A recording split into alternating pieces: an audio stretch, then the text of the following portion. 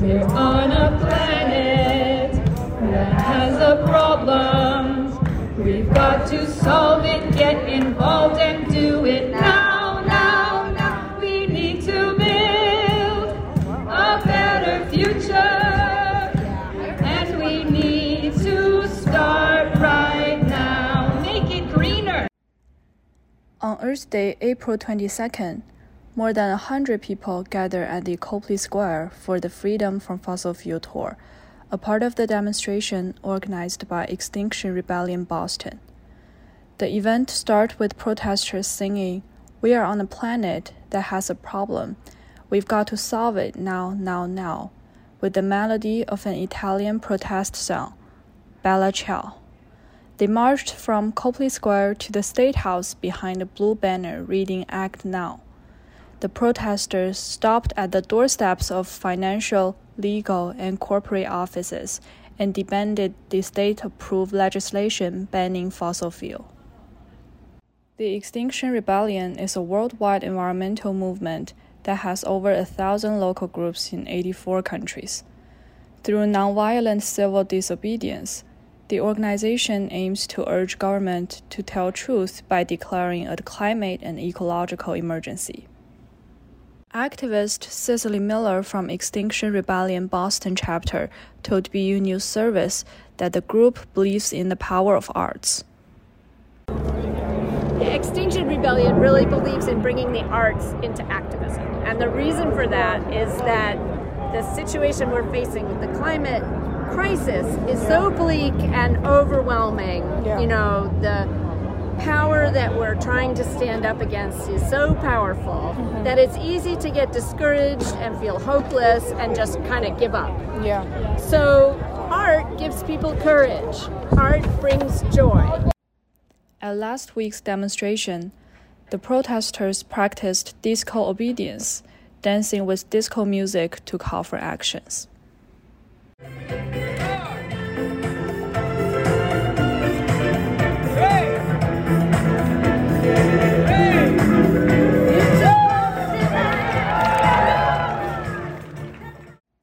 Dancing protest has a long history.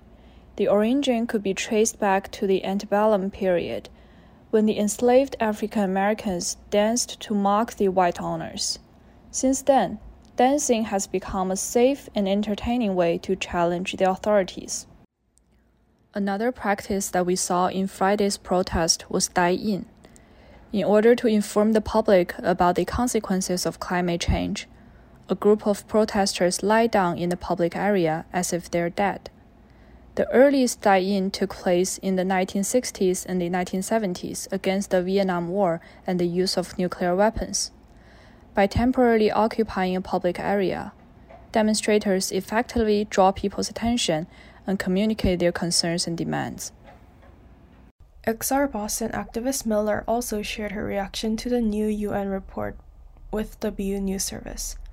The recent IPCC report released in early April conveyed that the next few years are critical to limit warming of the Earth by around 1.5 degrees Celsius and start bringing carbon dioxide levels to net zero to stabilize temperatures. Because we haven't done anything to really bring the carbon levels down, and because there's this sort of cascading effect where the rising temperatures are making more of an impact than people expected, and so it's speeding up. The warming is speeding up. So as the ice recedes from the Arctic and the permafrost melts, then all this carbon is released from what was under the ice, and it's a multiplying effect. This is a sentiment not only shared by Miller. Many others around the world, including a large number of scientists, have been vocal about the speeding temperature rise. The Scientist Rebellion is a group of scientists from over the globe that has been outspoken about climate change and resisting on the front lines. They have taken action in multiple methodologies, such as writing a demand letter signed by over 200 scientists or creating a bridge blockade of 21 scientists in front of a UN climate change conference. Rose Aronoff, a plant soil scientist who is part of the Scientist Rebellion, shared the organization's main goals in relation to the climate change awareness.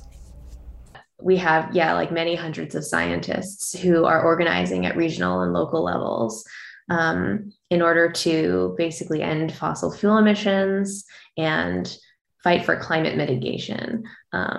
Generally targeting state, corporations, academic institutions, media that are underreporting climate change. There are a variety of targets that are usually suited to the local situation and a variety of groups that we collaborate with. But in general, our aim is to limit climate warming to as low of a temperature increase as possible.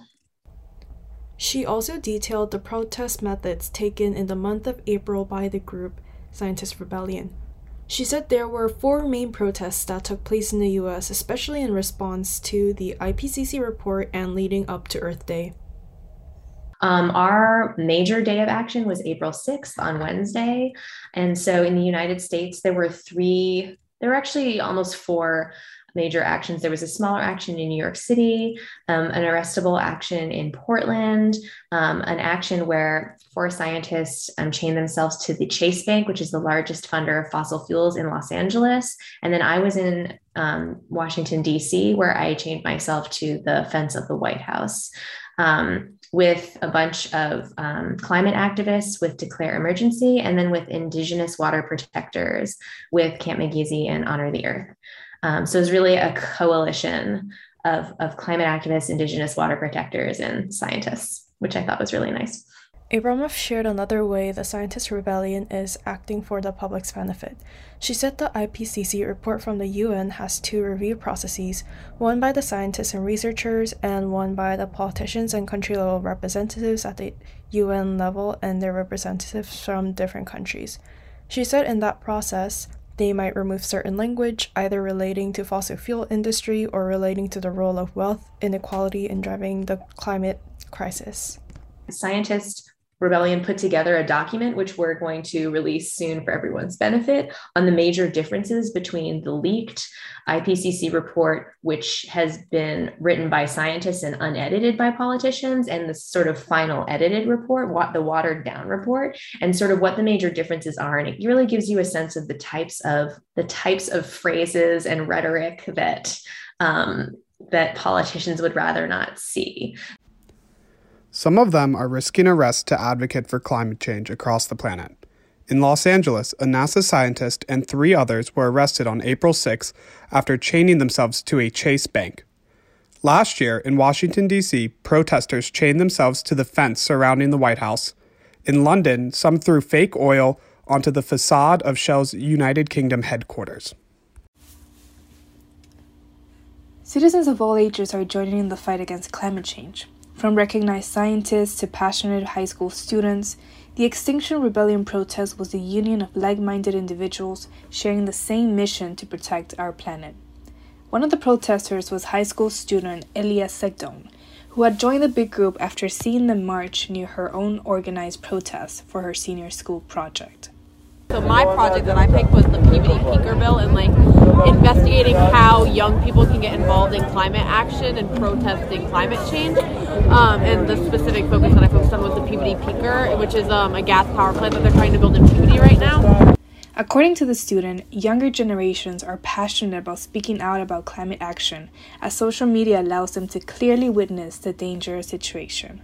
So it was always something that was I was paying attention to, especially on social media and stuff. I follow a lot of Instagram accounts like Feminist, So You Want to Talk About, all those educational accounts, and so I kind of just follow it on there. Segdon also expressed how she had tried to arrange her own march before joining Extinction Rebellion, and she shared the difficult process of getting a permit. And I actually planned separately a protest at the Boston Common from 2 to 6. And I went through the whole process of getting the permit for it and everything. And then I saw this huge group when we were in the Boston Common, they were having a rally and talking and stuff. And I was like, we should join that group. We should join them. So then we ended up here. But there is something we can do as citizens. And scientists hope that through organized protests and consistent demands for meaningful legislation, we can bring actual change. This is an all-hands-on-deck moment. So it really means no one should be standing by. Yeah. Everyone should be doing something, right? mean, if everybody, we're doing a demonstration today, if everyone from your university was here, can you imagine the power that would have? Scientist Pam DiBona also agrees that the time to do nothing is over and the crisis calls for emergency action.